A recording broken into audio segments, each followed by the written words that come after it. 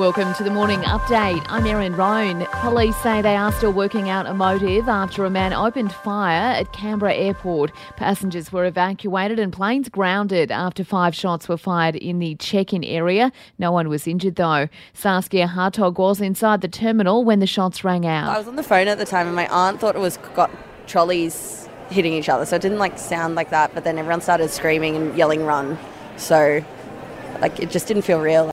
This pilot calling the control tower in confusion. Know anything about what's happening in the terminal? There seems to be a lot of people running and no one seems to be answering our radio calls. A man is in police custody. Rising costs are forcing doctors to ditch bulk billing. There are reports less than a third of GP appointments will be bulk billed within 2 years. AMA President Steve Robson says the rebate offered needs to be boosted. The rebate has been fixed for a long time, and with inflation and with changes over time, it's fallen to the point where it doesn't cover the costs of most GPs trying to provide care for Australians. Salman Rushdie's son says his defiant sense of humour remains intact as he continues to recover from a stabbing. The author was attacked while giving a lecture in New York, leaving the 75-year-old with a damaged liver and severed nerves in his arm and eye. More than 40 people have been killed in a fire at a church in the Egyptian capital of Cairo. 5,000 people were packed inside when the blaze broke out in an air conditioning unit.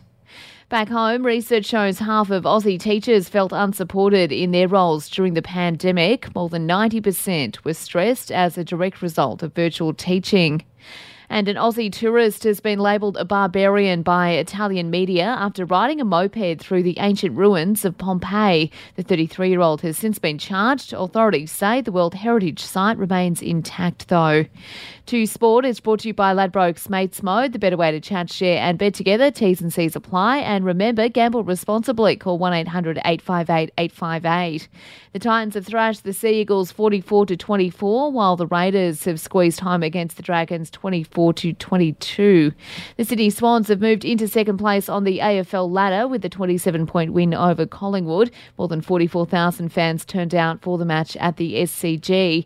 And in golf, Australia's Cameron Smith is in action this morning at the FedEx St Jude Championship in Memphis. For even more sports news, make sure you check out the Sports Update. You'll find it wherever you're listening to this show. In entertainment news, and Brad Pitt's action flick Bullet Train has led at the US box office for the second weekend in a row, collecting just over $13 million. It was a slow weekend at the box office though, with Bullet Train the only flick to make over $10 million. Overall sales are down to $66 million, the lowest result in months. And Travis Scott has gone large for Kylie Jenner's birthday, the rapper filling her mansion with pink roses. And that's the latest from the Nova Podcasts team. We'll see you later on for another episode of The Update.